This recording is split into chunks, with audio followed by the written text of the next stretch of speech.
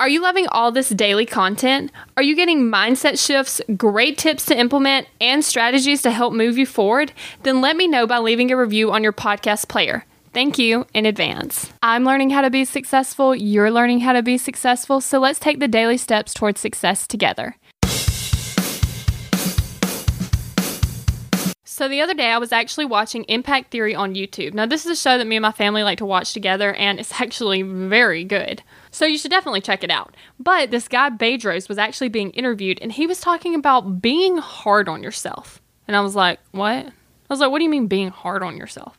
And then he said, removing the bubble wrap, taking off the training wheels, just going for it and actually doing it.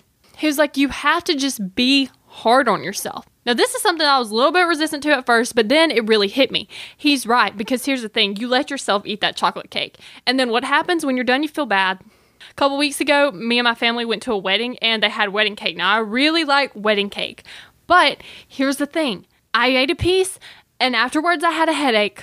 I really should not have ate that cake, but here's the thing. I was like, oh, you really shouldn't eat that cake. And I was like, oh, but it's a special occasion. It's a wedding just this one time.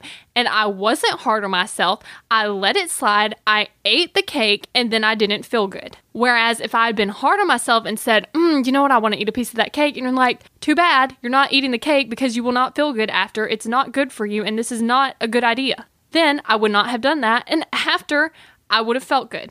That's the thing, because there's so many things that you want to do, like taking that cold shower. Believe me, most of the time, I do not want to take that cold shower, but I say, too bad, suck it up, get in the cold shower. And guess what? I do. And then 5 minutes later, I feel amazing. It seems a little bit like contradictory. Like you don't want to be so hard on yourself that like you're not able to enjoy your life. But the things that you're being hard on yourself about is actually things that get you a better life. Because most of the time you want to do things, but you actually don't want to do those things.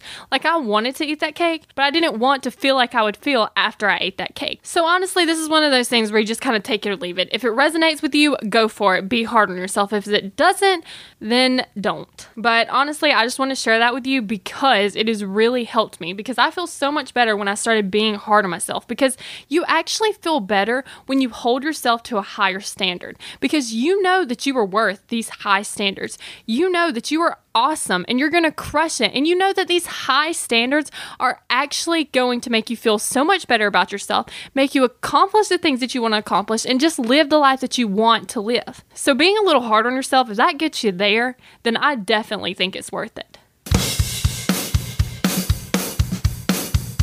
We're in this together, one step at a time. Have you found yourself Googling, how do I stop procrastinating?